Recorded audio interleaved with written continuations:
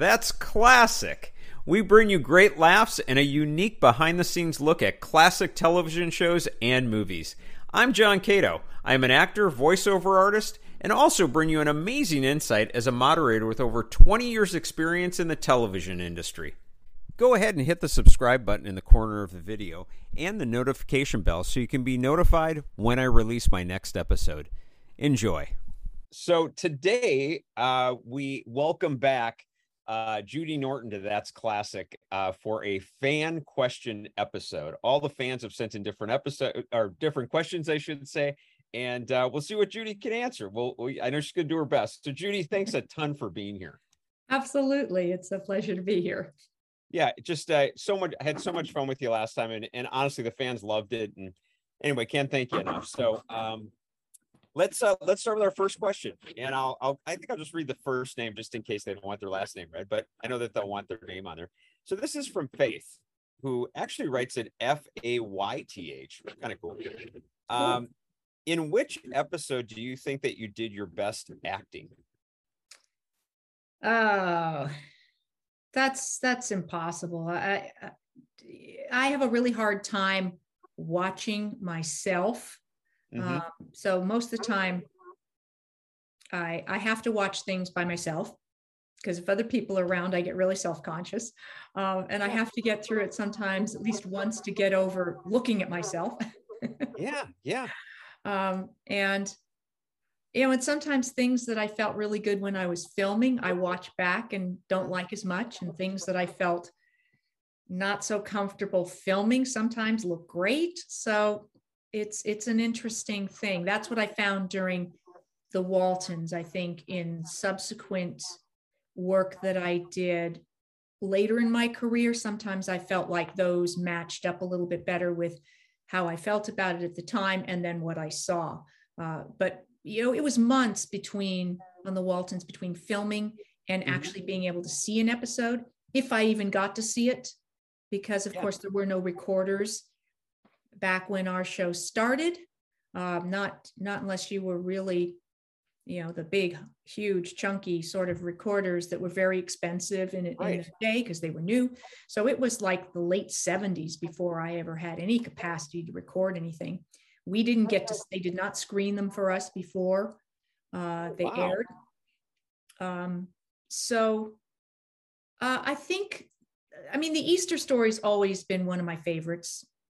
So I think that overall, that one I enjoyed filming and I enjoyed watching. So I was consider that that's a plus. Hey, I thought I did great scenes in a lot of episodes, and there's certain types of things that are harder for me to watch. Some of the really emotional scenes are not necessarily comfortable for me to watch back. Mm-hmm.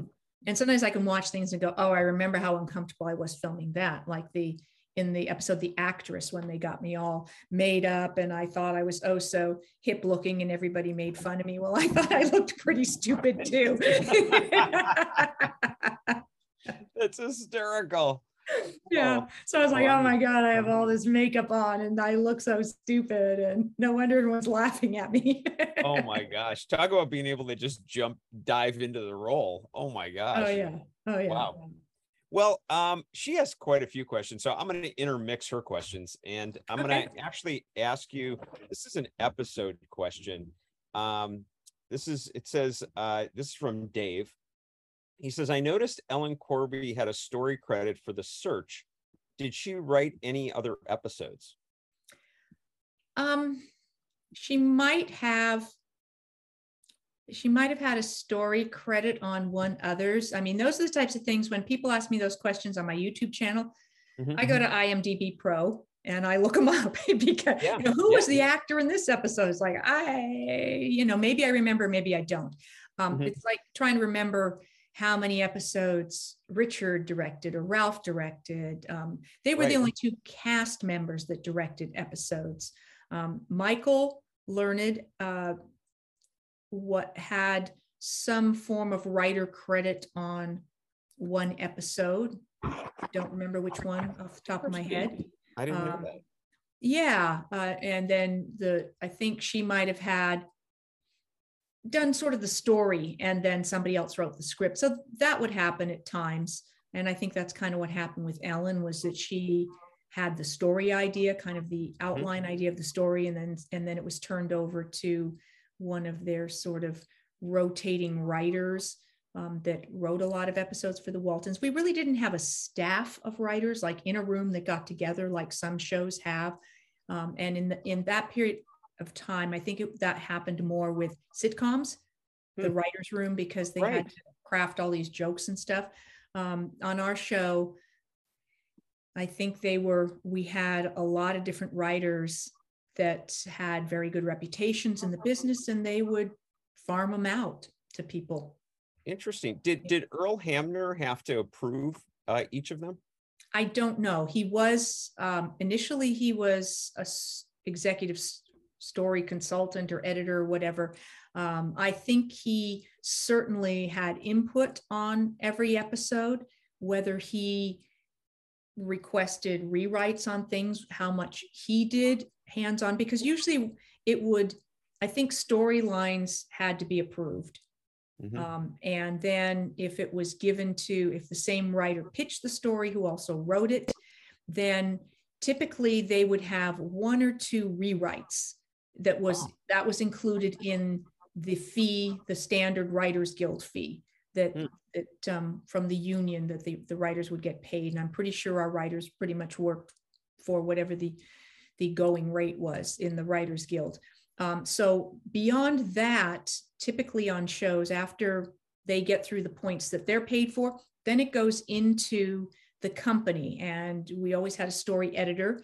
If it wasn't Earl, then there were other people who took over that particular position. And they would be probably responsible for any additional rewrites or changes or things the director asked for. Those typically wouldn't go back to the original writer, is my understanding.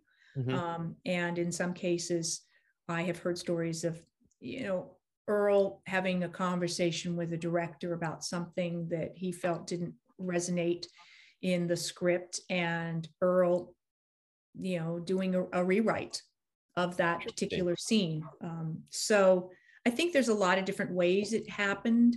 And I think a lot of that's changed now, because I think most TV series do have a writer's room now. Right, exactly, definitely. Yeah. Interesting. Actually, you had mentioned Ralph Waite. I think one of the questions that came in, here, this is the Fawn episode. I don't know if you recall, this is from JC. The Fawn episode was directed by Ralph Waite. What is it like to have him as your director versus co-star? It's different. I don't think I appreciated him as much as, not that I didn't appreciate him as a director when we were filming, but as I have gone back and watched episodes that he directed, more and more I appreciate him as a director. Plus, I have gone on to do some directing since that time. So there's a lot more I've learned. And so I will notice different things that he did. And at the time I remember going, oh, Ralph's being clever. He's looking for some, it's like, what is he doing on the side of the barn peeking through there? What, he's going to put the camera someplace clever. And at the time, I was a teenager, so I thought I knew it all. And it's like, can we just get on with it? Why do we have to be clever?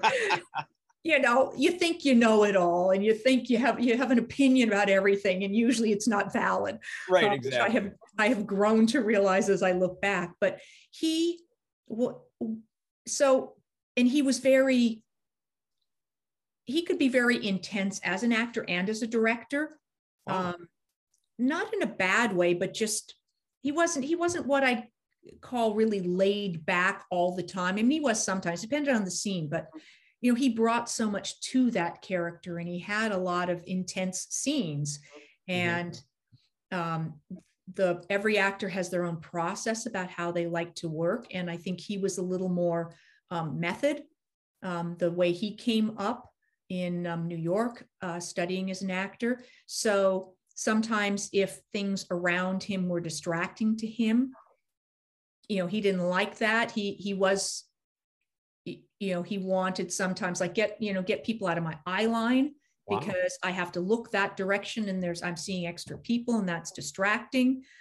So he had a way he liked to work. And I'm sure that, as we all can, when we feel under pressure or we have something about the scene that feels more demanding, or we're not feeling totally comfortable with what we're doing, then, we all have our ways of trying to manage that. It's a very rigorous schedule shooting a TV series. We had 6.5 days to do an hour show, which sounds to the average viewer like, wow, what a ton of time. But most shows take 8 days or more. Right. So, and we were not shooting a under 45-minute episode to do an hour because they didn't run as many commercials then. So where now a script might be 45, 46 pages, maybe 48. We were shooting 58 pages. Wow, that is a ton. Yeah. So all of those things. So there were times where, you just kind of went, okay, Ralph needs his, he needs his space. He needs his focus. And, I might roll my eyes to myself, Ralph's on it, because I thought I was so brilliant. Oh, I don't get distracted, whatever. Right. Again, from the eyes of a teenager. But I really do appreciate all of the ways in which he wanted to always bring life to the scenes, like real life. Like, oh, you kids wouldn't be sitting around. You'd be doing something. If we're outside, okay, well, let's have them playing a game. Let's have life happening. And so I think that's why so many of the episodes that he shot just had this wonderful fullness to them that nobody ever you didn't just sit and talk. It was kind of something was happening, because in a family like that at that time, that would be the case. Everybody had a lot of things to get done. So I really appreciate that now, looking back at it, what he did. And, because he knew us and he knew the characters and he knew the show, I think that there was a lot that he could bring to it that a director we maybe hadn't worked with before wouldn't know. Yeah. That's interesting. Michael Learned has been on the show since you were on. And it's funny, she talked about the scenes where you were all at the table eating. Oh gosh, yes. Yeah, she was like, that could be an Grueling. entire day. That was it. Yeah. Yeah. It was, those were always grueling because they were long. Dealing with the food was a pain. Right.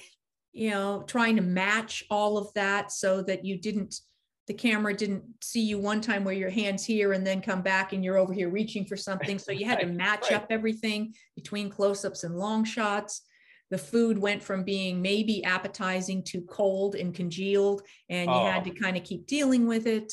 Oh boy. It was a small space by the time you got all of us, plus all the crew that needed to be in there. And you turned those big hot lights on. Lights were very hot back then. So it would be like no air in that set. And a lot of times between shots, they didn't want to let us leave the set because they knew we scattered like little rats, and so gathering us all back up was a lot of work. So sometimes they'd just say, we're only going to be 5 minutes, just stay there. So they'd make us sit at the table. And so we'd be like, bored and you get tired, your energy is just go, eh.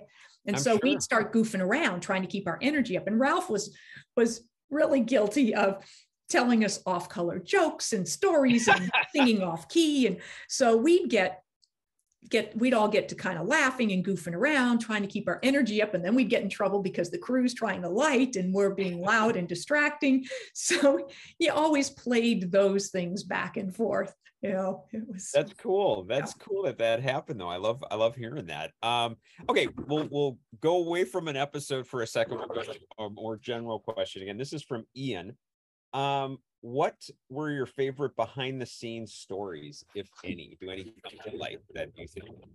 Well, I mean, some of the stuff around the table was funny. Ralph was very entertaining, and he did tell us some. I mean, I'm horrible at remembering jokes, but there were a few that he told that I still remember and I can't repeat. I got you. Setting, but there was funny things like that. There was one time when we were in the kitchen. They were going to call everybody in, and somebody got the idea to play a prank on Richard Thomas. And so everybody, cast and crew, all put a mole on one side of their face, different sides, different places. And so when he came in, of course, he did this kind of, and he has a great sense of humor. So he completely cracked up. So that one was kind of fun. There was one time when someone found early on, most of us had dressing rooms that were on the soundstage. They built these just little kind of cubicles. And so they were pretty small, and the size of maybe, average size walk-in closet is about the size of it, just enough to, so he had a dressing room on the soundstage, and somebody found this huge stuffed moose, like on some sort of a box that was on wheels that you could wheel around this. And so somebody had taken it and they backed it into his dressing room. So that I think even the antlers may have been above the door, but I don't think he noticed it. And so when Richard went to his dressing room and opened the door, here's this huge, bigger than him, giant moose in his dressing room. Oh my gosh, that is so funny. Oh, so I love those types of things.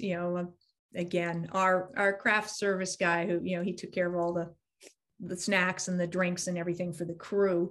He and Richard were good buddies, and so Eddie would often be looking for ways to pull pranks on Richard. And when John Ritter was working on the show, the two of them were always trying to find ways to get each other to crack up. And how funny. They were total cut-ups together. So Richard talks about times when he'd take like one of the sponges that were used to put on makeup, and like he put it in his mouth, and it would start foaming up. So then he'd look like he was rabid. So like foam would be dripping down his face. Like when he was off camera and John Ritter's doing some very serious scene as the minister. And but again, for the most part, everybody was really good at, people didn't pull pranks on people that they didn't feel could handle them. Nobody tried to, if they felt like this wasn't a time to mess around because this actor, they didn't do that. So they weren't disrespectful in that sense. So it was all in good fun. And I never heard anybody get upset about some prank thinking that it was like, that was a wrong time to do it. I think they had really good judgment on it. Oh, that's great. And, I got to tell you, I had reached out to Richard Thomas to come on the show, and what a true gentleman. I got to tell you, he here he is. He's on the road with To Kill a Mockingbird. Obviously, he's got umpteen different, nights he's performing and everything like that. He reaches back to me personally, tells me that it's really difficult with, his schedule right now, but that he would, he'll definitely would love to be on the show, later on. That's class. That's class. That's all I want to say. He's terrific. Yeah. I mean, not so much now because of still COVID protocols, sure. But I heard any number of my friends or even other people say that when they went to see him in a theater production and they waited, outside the stage door, and he came out and, he's always very kind to fans and viewers and signing things and taking pictures and stuff. He's always been like that. Just really, he's terrific. That's cool. Yeah, I'm hoping to see him in that actually at some point. We'll see. Yeah, I'm going up to San Francisco to see him in a couple weeks. Yeah. Oh my gosh. You know what? It's gotten great reviews. I'm sure. He's so good. I've seen him on stage a number of times in different productions, and he's always terrific. Wow, that's pretty cool. Okay, let's see. Let's throw another one. We get going, and what the heck? We'll get through 4 questions. That's kind of exactly the way I roll. I don't answer in sound bites. Right, I know, which I love actually. Okay, so what do we have here? Okay, this is back to Faith. Faith says, "Do you have a favorite quote from your lines that you remember?" The first thing that popped to mind was, "You're all a bunch of piss ants." Well, that's a good one. It was hard to. That one comes back all the time. Yeah, that's a pretty good line. Yeah. Yeah, and topped by little Cammie Kotler. "I don't feel like a pissant," which was the best. Oh, that's great. But I set it up. Yeah, right. Exactly. Oh, that's a good one, actually. Okay, and then, what's great is the next question was favorite quote from any other character. Yeah. Oh, maybe it was There you King. go. I don't know. Yeah, exactly. That kind of made it. Okay, let's go back to an episode question. This is from Cody. I really enjoyed the anniversary episode. Was it an acting challenge for you seeing your ex-fiance and then Kurt on his return? That's right. I forgot about Kurt. Yeah. I had really loved working with Bob Woods, and I'm so glad that he continued on to have such a wonderful career. I believe it's One Life to Live is a soap opera that he's on. Mm-hmm. And early, he did the Waltons very early in his career. And I remember he was very endearing because he was very nervous, and he came in, of course, 5 seasons into the show when we were all pretty comfortable and relaxed. And so I always enjoyed working with him, and we always kind of teased, like, it's okay, we'll get, it's okay, Bob, we'll get you through it. Yeah, right, exactly. That would be intimidating. That would be. Yeah. So it was fun for me. It was fun to have him back on the show on an episode here and there. And I mean, I got along really well with Tom Bauer too. But there was a lot more age difference between me and Tom. So I think, although we worked well together, we didn't at that point in time necessarily hang out away from work. I'm sure I just seemed like, again, like just a kid to him. Right. Which I kind of was. Yeah, exactly. Wow. But he came on to do guest, and Tom did do an episode with me on my YouTube, and that was fun to kind of go back and hear his perspective on some of the things. Very cool. Yeah. And by the way, I'm glad you mentioned your YouTube. And isn't it Judy Norton behind the scenes, the Waltons behind the scenes? Yeah, I mean, it is. It's all kind of behind the scenes of the Waltons, and it's just I didn't call it anything particular. It's like sort of Judy Norton channel or whatever. But any of those should find it on YouTube. If you put my name with that, I've done so many segments now, it should come up for people. Well, I'll be happy to pitch it here, and I'll tell you right now, it's a great channel. It really is, sincerely. And you get a lot of great comments on my channel saying how much they enjoy that. Good. Happy to hear that. I honestly think you've been very beneficial to me and vice versa. It's really funny. I mean, cool. Happy to send it back and forth. Yeah, exactly. Here, this is a quick one. I think, Davis, did you shoot The Tempest on location in Florida? I'm not sure I know. We did not. No, because Mary Ellen is supposed to go to Florida. She's heard that Kurt is still alive and he's living down in Florida. And so I get on a bus to go down to Florida and find out what's going on. I thought he was dead. Okay. Yeah. So no, that was all just filmed on the back lot of the studio at Warner Brothers or inside sound stages there. I don't think we even left the studio lot on that episode. Oh, interesting. Well, it must have been shot pretty good for him to ask that question. I'll say that. Yeah, that says a lot. It says, this is going back to Faith. Favorite song that you sang on the show? There was a lot of singing and music at gatherings for fun, Christmas, the quilting, etc. Yeah.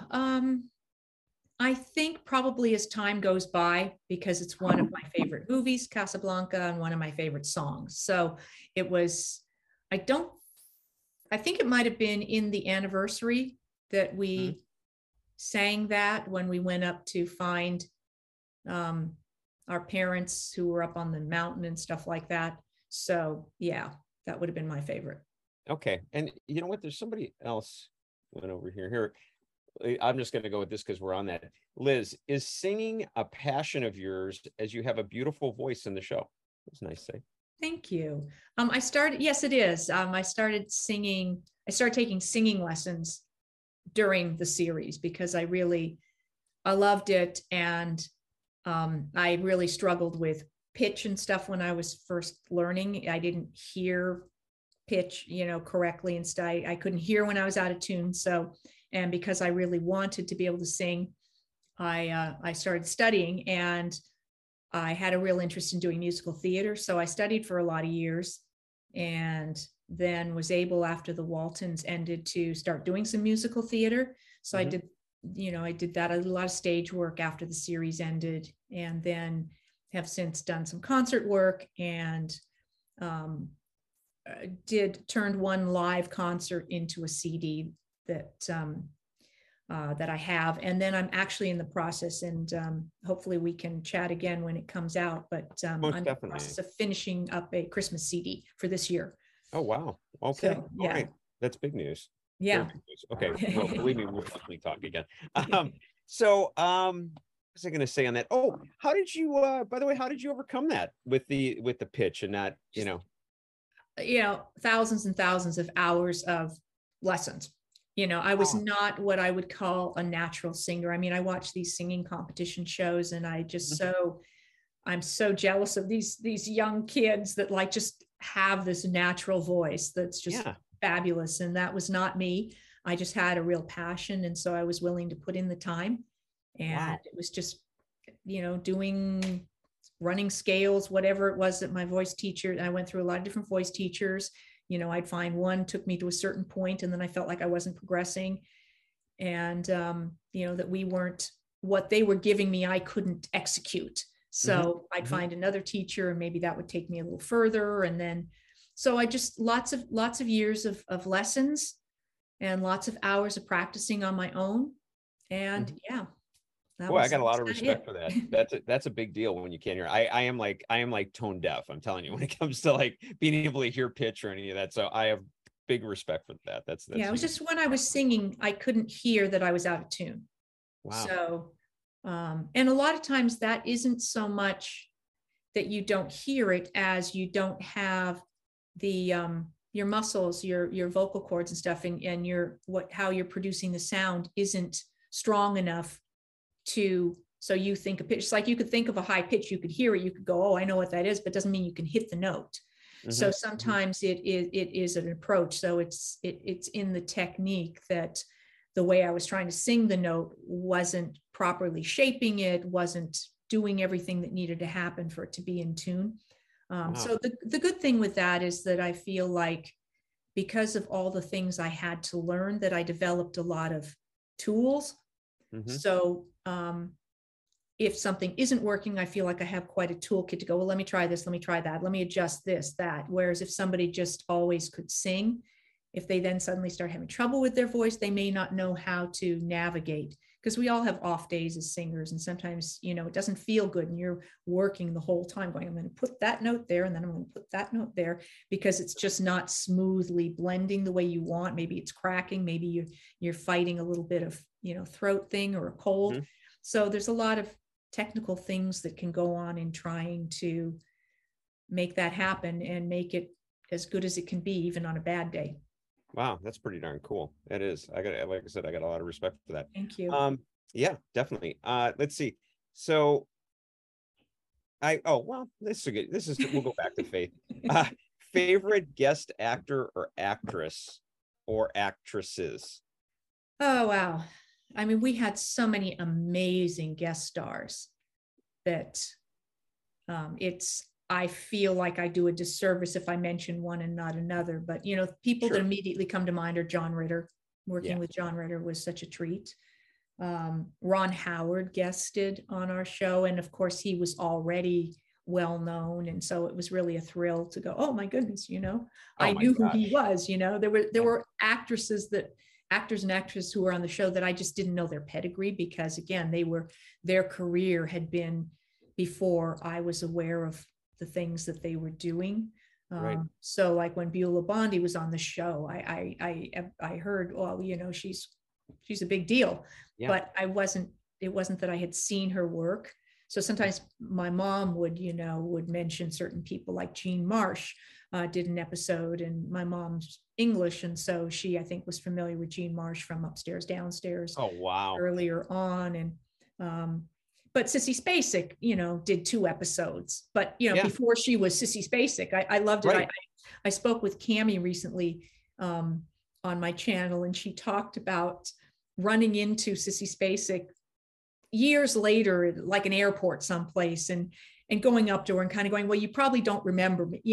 I wouldn't expect you. I worked with you when I was really little. She said, but I've always followed your career, and in some way I always feel like we can take a little bit of credit for, for having helped you get started, just in a cute way. Like, we get to feeling like we helped launch people's careers. Yeah, it's true. It's true. Yeah. So. Well, honestly, I think I gotta look real quick here. Yeah, here's the one from for Sissy Spacek. It says, what do you remember about working on the episode The Townie with Sissy Spacek? I don't remember a lot because it was very early on. So I was, maybe 15 or something at the time. Right. I remember, there's a lot of those actresses who were incredibly talented that I don't remember her being like somebody who was a cut up, or I think I seem to recall, she took the work she was very professional, she was very focused on the work and did, wonderful work. And there's people like that even then you could watch them work and just admire their talent. And she was one of those people. I mean, if she'd been really unpleasant, I probably would have remembered. So my best sense is that she was lovely to have on the show, and she did beautiful work. I didn't get to do a lot of scenes with her because most more with Richard in both episodes, but such a treat to then look back and go, hey, yeah, we worked with her. That is cool. That is cool. Would that have been quite a bit before she did Carrie? Yeah, probably. I mean, because if I was like, it would have been a few years. I think she did Carrie was that in the 70s also? I think it was. It was like late. So it was probably just a few years before Carrie. Okay. Yeah, I got you. And then you mentioned Ron Howard, ironically. Yeah. Sue, in The Gift, Ron Howard plays Seth Turner. Was it an emotional episode, and was Ron Howard an idol of yours? Oh, totally. I mean, it was such a kick to have him on because I had watched him. It was like Ivan Dixon from Hogan's Heroes directed a number of episodes. Oh my gosh, you're kidding me. No, so that was fabulous. So I was like a big fan. It's like, oh my gosh, there he is. Yeah. Ron, it was just such a treat to have him. And John Walmsley told a wonderful story about when Ron first came on the set, because John was used to people saying to him, oh, you look like Ron Howard. Oh, totally. They do look similar. And then I guess when Ron Howard came on the set, he said to John, oh, you're the guy that people tell me I look like. Oh, how funny. How funny is that? Oh, that's great. Yeah. That's great. So, I mean, he was great. And he is someone that I did cross paths with on and off for a number of years after he was a guest. When he was doing Happy Days, our show had a softball team.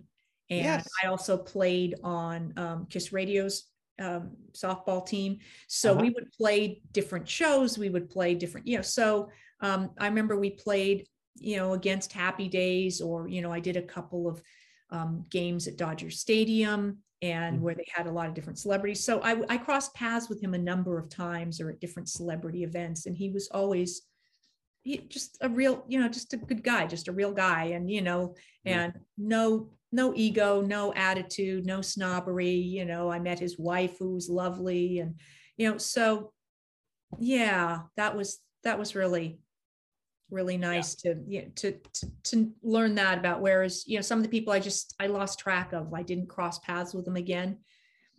So I didn't have any further experience to alter anything I might've thought at the time. Right. Yeah. I read the book that he put out with his brother, Clint, The Boys, this past year. And it's pretty obvious that his dad rants like, shut that down quick, like, trying to, think you're any better than anybody else and all of that. So that's great to hear. And Rance Howard was a recurring character on our show. Oh my, he played one Dr. MacGyver's. So he did multiple episodes as Dr. MacGyver's. Oh, wow. Is that a cool little tie-in? I mean, he fits it perfect. Like, you think of Rance, you go, oh, definitely the Waltons. That's cool. Yeah. Wow. By the way, you mentioned the softball team. Henry Winkler has also been on here, and he talked about the softball team, and apparently they were very good. Yeah, they were. Yeah, that's what I heard. Yeah, I mean, you get all those, Don Most, is a friend. We've done some concerts together. We've done some theater together. Cool. So I love Don, but very talented athlete. I mean, they had Ron and Anson and Don and Gary Marshall. I knew, and I played doubles tennis a number of times with him, because a very good friend of mine was his tennis teacher. Oh my gosh. Yeah. So all those guys. I remember the first time I played on I don't remember which team, if it was the Waltons or the Kiss Radio, but we were playing against, I think, Happy Days. And I had not met Henry. Yeah. And at one point, as we passed each other, I just kind of went, "Hey, I just want to say hello. And I'm, such an admirer of yours and whatnot." And he was very kind. He's like, "Oh, thank you very much." And then he did a double, and he goes, "Oh," and he figured out who I was. And he's like, "Oh," and I'm, so, he went from the very polite to then a very, very nice sort of acknowledgement of my work and stuff like that, or our show. So that, those things, stand out. I never expect people to, I'm so in awe of other actors, and I can get very starstruck. And so when I meet people that I've watched and I really like, I'm a little kind of tongue-tied, and I never expect people to know me or remember me or anything. Yeah. And I remember one time I had done this show. There used to be this show called, it was some dance thing. It was a dance competition, and they would have celebrity judges. And Dance Fever. I don't remember what it was called.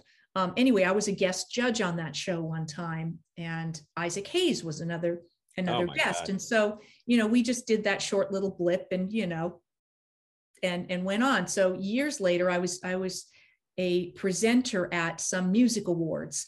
And so I went to this thing, and I'm sitting at this table, and at the table behind me is Isaac Hayes. And I thought, oh, I'd love to say hi, but he won't remember me, Yeah. And so all of a sudden I feel this tap on the shoulder. He goes, "Hi, Isaac Hayes. We did Dance Fever together." I'm like, "Of course I remember you." It's Isaac Hayes. You're Isaac Hayes, Right. Oh my gosh. I'm just a funny. Walton, Right. And he's in awe of you. I mean, that's cool.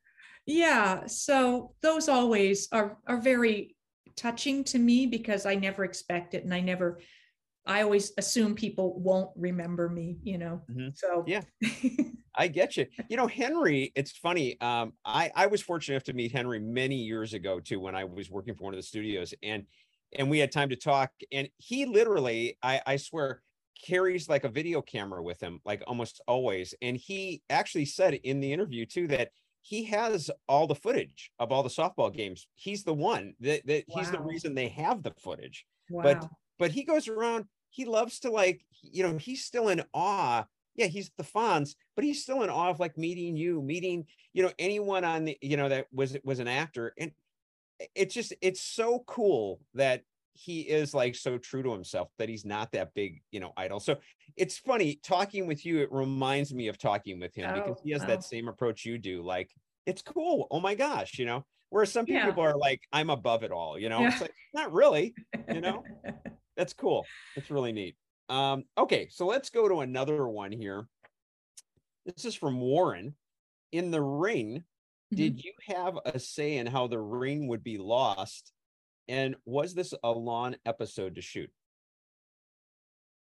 I had nothing to say with how the ring was lost.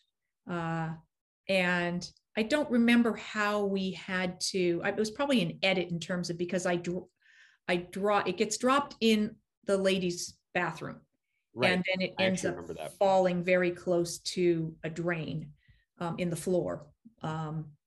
And so it was probably, one cut when I get when I get bumped and the ring falls and I don't realize, and then a cut to the ring, very close to the drain. So I didn't have to try and aim it for the drain. So But it was, did you say, how was it a long Yeah, was episode? It lengthy?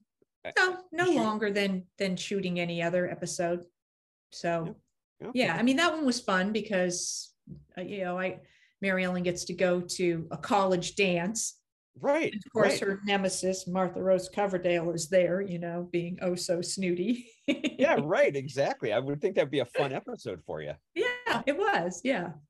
Yeah. Did you? I can't. I vaguely recall the ring, the bathroom, all that. Did you dance a lot in that particular episode? A little bit, yeah. There was 2 or 3 dances, pieces of dances, as conversations were happening and stuff.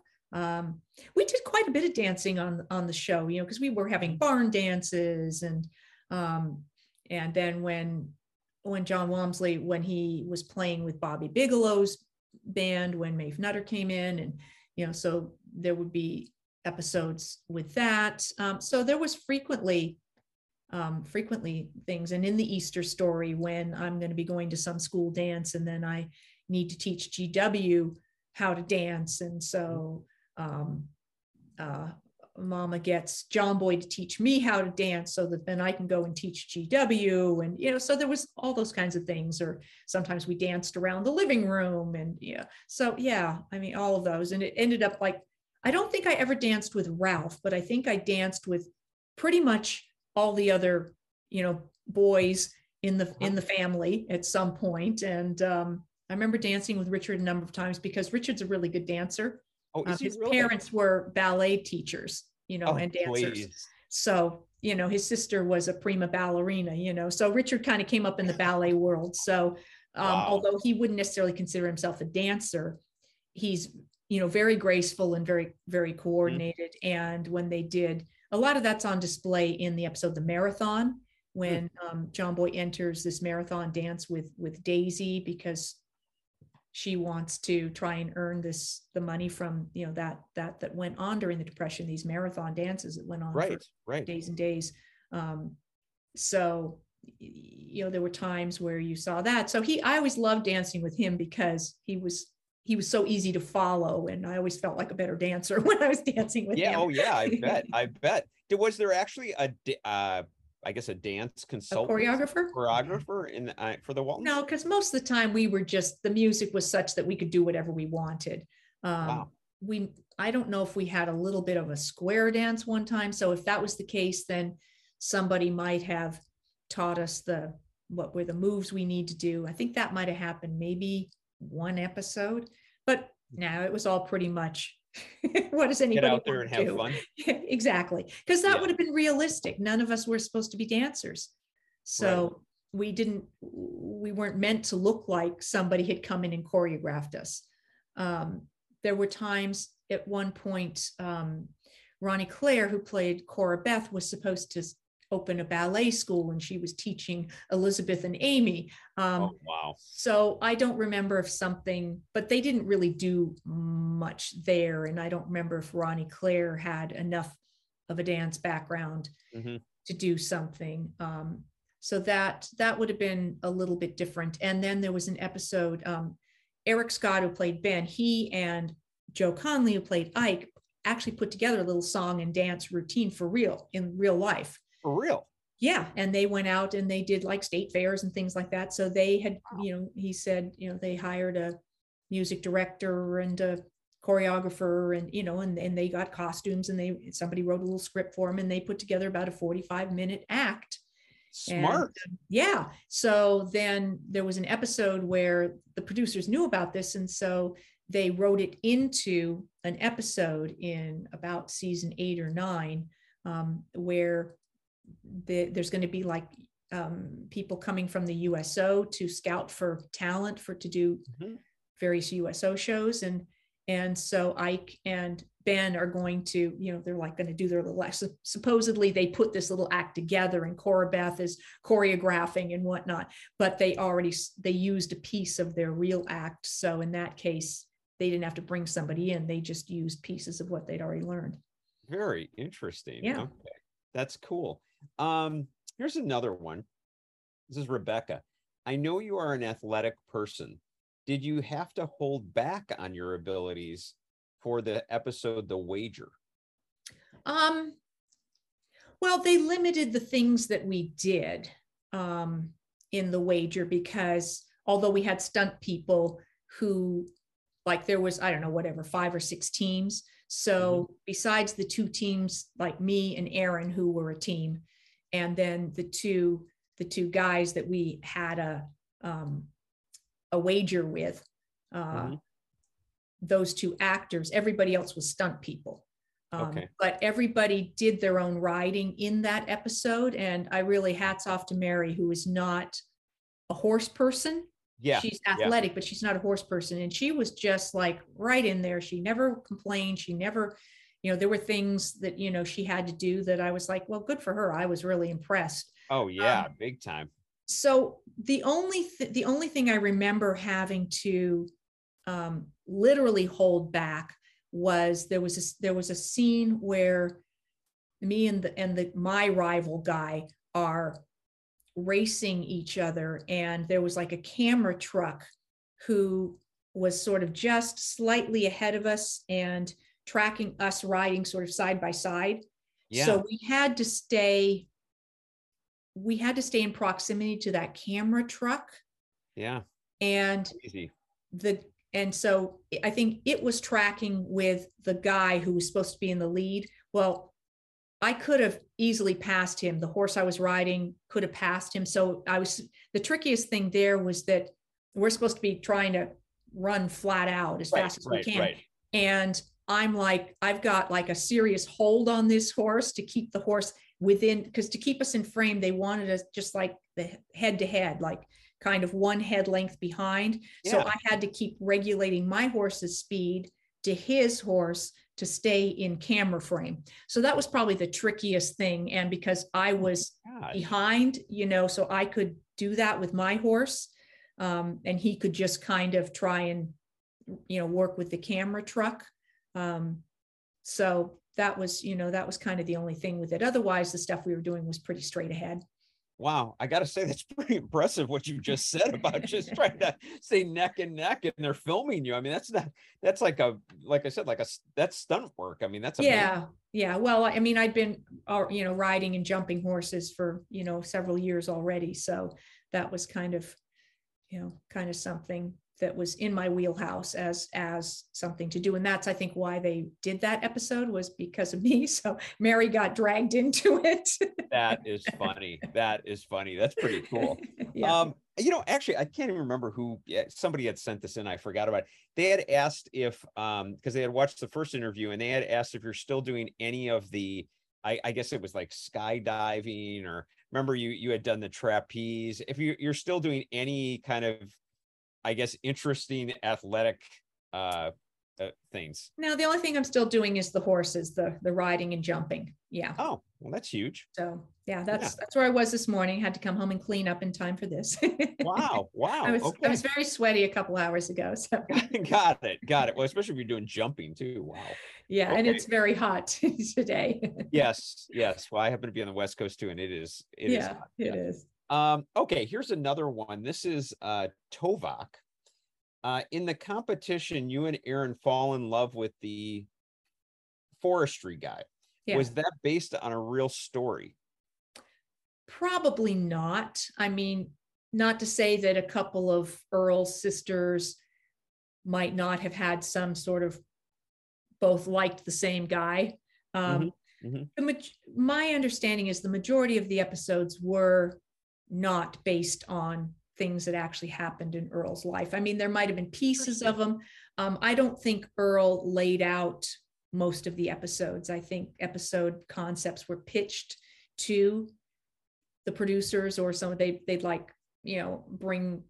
So I think that's more of what happened. So I don't think there were very many episodes that, like, I don't think Earl went and covered the crash of the Hindenburg in real life. Right. Or, I mean, and even some of the direction that some of the siblings went, I don't think his brother, that is the inspiration for the character of Jason, was particularly musical. All of that was because of John Walmsley being this amazing musician.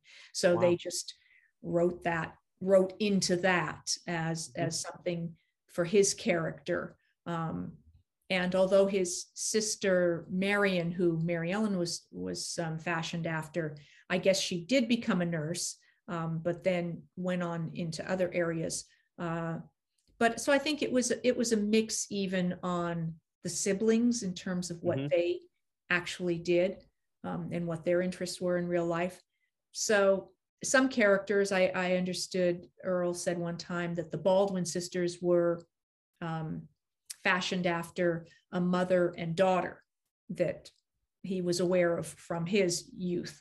Wow. So there might have been some characters that were, maybe some of the recurring characters, maybe there was something in those that came from experiences. I'm sure there was bits and pieces of things he remembered, but not necessarily full storylines. Of course, when you're trying to craft a full storyline, you need to be able to play with that story to make it a concise beginning, middle, and end wrap up of a story that is satisfying to the audience. So you have to take a lot of license on that. I always wondered about the moments where they brought in Pearl Harbor, if that was, I mean, it feels very real, to the time, but I always wondered if that. Yeah, she did not lose her husband at Pearl Harbor in real life. Okay. I don't know. Earl served in I don't remember which branch of the military. And I don't know if other brothers of his served, could have been. So yeah, I don't know I don't know that their family had a particular connection to Pearl Harbor, personally. Right. Okay. Well, yeah, I definitely remember those moments. I like them. Okay. So here we go. This is funny just because you mentioned Beulah Bondi. This is from Beulah. At the end of season 6, did you have a sense that Will was in bad health? No, not at all. I mean, there were times when, he might seem more tired one day than another day, but he never complained. He was always very busy. Like every time I went, if I traveled to do press of any kind, out to around the US, it seemed like anytime I talked to somebody, Will had been there. It's like, oh yeah, we talked to Will. We love wow. People remembered him. They loved interviewing him. I think typically in our hiatus period, he was out doing things. He just stayed really active and busy. He was just always really engaged in life, and he liked people. He liked meeting people. He liked going out and doing things. So if he knew that he had any health issues, it wasn't, maybe there might have been other adults that knew. Maybe Ellen knew, maybe the producers knew. I don't know, but it's certainly not something that filtered down to me. I don't remember anyone else of the cast that I've spoken to that has said that they knew anything about him being in poor health.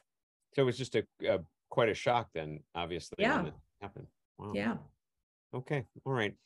You mentioned Ellen, which, by the way, there's another one here. This is Tamitha. Was it more difficult as an actor to work with Ellen after her stroke? Yes. Only in that, not her as an actor. She was so brilliant after, without speech. It was such a lesson to me about what you can do with no words, because she conveyed volumes with no words, or just one word, or the way, one of the things, there were so few things that were easy for her to say, but oh boy was one of them. So that oh boy could be nuanced in so many ways. It could be like it was good, or it could be like, oh boy, like this bad news, or so I loved that. What was tough was that it was hard for her. I think she got tired. And she got very frustrated because she couldn't communicate, and she had to focus a lot to be able to say the words that she did say. And sometimes she'd have to have somebody say it to her, and she'd watch their mouth, like she'd try to mimic how their mouth was moving. Wow. So she really, really had to work hard to get words out. And she'd get frustrated, and then she'd get angry, and she'd like smack someone with her cane, or she'd, so it was kind of like, it wasn't always a lot of fun to be around, but we recognized that how difficult it was for her. And, everybody wanted to help her however we could, but she didn't always want help. And then she did want help. So trying to figure it out, how best to support her, and what she needed without overstepping and, making her feel worse because of, right. Of course. Trying to balance all of that was much more difficult. Gotcha. When Michael was on, she said that she really complimented Ellen. She said that she thought that as an actor, she almost thought that her acting was that, not that it was bad ever, but that when she did have the stroke, watching what she did, she said it was almost like watching her at her best acting. Yeah. Like she was a better actor. It's pretty crazy. I mean, it was a masterclass, man, and yet when I look back at episodes, even the earlier, I saw the nuances of everything that she brought to scenes, and the choices that she made, which were not on the page, Wow. And same thing with Michael and Ralph and, and Will, just, all of them, they knew where they were going, and they just brought so much more to the characters, and the characters grew and became what they were because of what they had brought to those characters. And so then the writers began to write based on how those actors were creating those characters, as opposed to continuing to try and push the actors into their idea of how they wanted those characters. And I think that was really smart. Yeah. And there was some episode, and there was a scene between Ellen and Michael, and just very brief, but something had happened, and the two of them were like just outside the front porch, just standing in the front yard, and somebody came and left, and they just had this little exchange that was simple in words, but I just felt like they were all so real. Wow. I never ever felt like somebody was giving a line reading, and there was just always so much more than, when I taught acting for a while, and actors would say, oh, well, how should I say this line? And I was always trying to explain that was kind of the wrong question. It's not, if you know why you're saying it, then the how takes care of itself.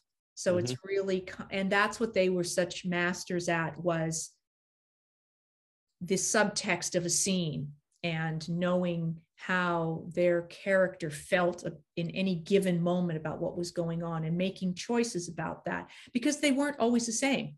Sometimes you'd expect, that, oh, this is a case where grandma's going to do blah, blah. And then that's not what Ellen chose to do. And that wasn't always in the script. It wasn't like, oh, well, in this case, grandma smiles and says blah, blah. It's like, no, that was all Ellen. Wow. And same thing with Michael. Sometimes, a story was like, okay, well, she's going, and sometimes the director may have weighed in on things. There was a little thing at the end. I was just watching The Great Motorcycle Race, and there's a point where Michael has a scene with David, Jim, Bob, and Mama. And, he's like telling her, I'm going to ride in this race. And she doesn't want him to, but he kind of explains his position, and she kind of doesn't like it, but she's going to go. And then he says, well, are you going to come watch? And she, she gets up, she doesn't answer. And then she goes to the door to leave his room, and she turns back and there's just the hint of a tiny smile. So she didn't answer, but just in that little tiny smile, she said went, it all. "Oh, everything's okay." Yeah. You know, that relationship is okay. You know, did the director say do that, or did Michael do that, or did they discuss that in the thing? I doubt that was in the script. Yep. Could have been, but then, you know, sometimes actors don't always play those the way they're written in the script. Right. That's cool. That's really cool. Here's another one. This is Liz. In the quilting, Mary Ellen refuses to make a quilt. Were there different quilts brought in for this shoot? I don't know, because I think we were only using one quilt. And they're making the quilt. So there would have been, I think there was like a quilt in somebody else's hope chest. So there might have been ones that were there for some other reason. But the one that we were working on at the end when we did the quilting, as far as I know, that was just one quilt. And they were very, I mean, I'm sure we were making a mash of whatever we were doing, because I don't know that anybody in that group that was sitting around doing the quilting really knew what they were doing. We were stabbing needles in and out. So somebody's poor quilt, if they were, you know, it's like somebody put part of it together and, you know, and then let us right, go at it. Yeah. Yeah. Well, obviously this is somebody that probably isn't a quilting themselves, and was curious. Okay. Yeah. Let's see. We've just got two more, which I appreciate you sticking around. Okay, this is Margaret. In John Boy's last episode, Mary Ellen announces she is pregnant. Did everyone in the cast know ahead of time, or was it a secret? The emotions feel so real in this episode.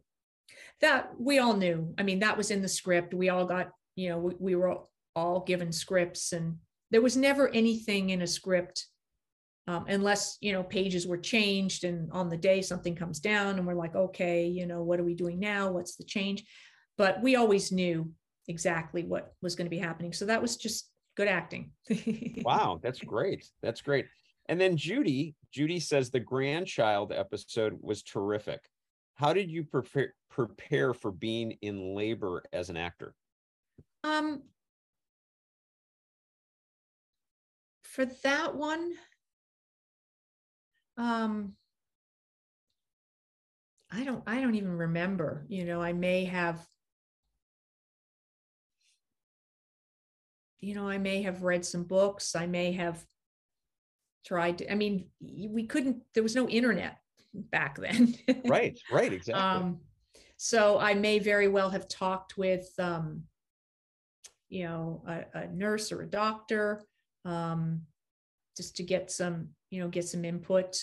I know there was a point a year or two later when I did another TV movie where I was also supposed to give birth. And in that case, it was supposed to be sort of a natural childbirth and like a Lamaze kind of thing. And I remember studying up on that before I went to film that. But in this case, I honestly don't remember what I did to, you know, a lot of imagination. Yeah, well, you pulled it off, obviously. I mean, that's a pretty famous moment in the show. So that's pretty cool. Yeah. Wow. Well, you answered everything from what I can see here. Yeah, pretty exceptionally. Yeah, I mean, it was great. Yeah, I've just taken a double, you know, one more look, and I'm like, I don't know. I mean, the others are like, I mean, the only other question, I kind of feel like the answer was, what were your favorite episodes? Yeah, I mean, that changes around, you know, because I've been watching episodes, I've been seeing things that I'd forgotten about.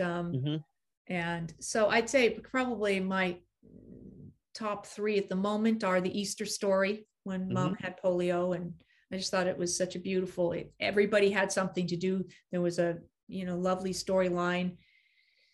So love that one. The firestorm's always been a standout for me with the book burning. And there was just so many, that whole final scene around the campfire with John Ritter and Richard Thomas and Nora.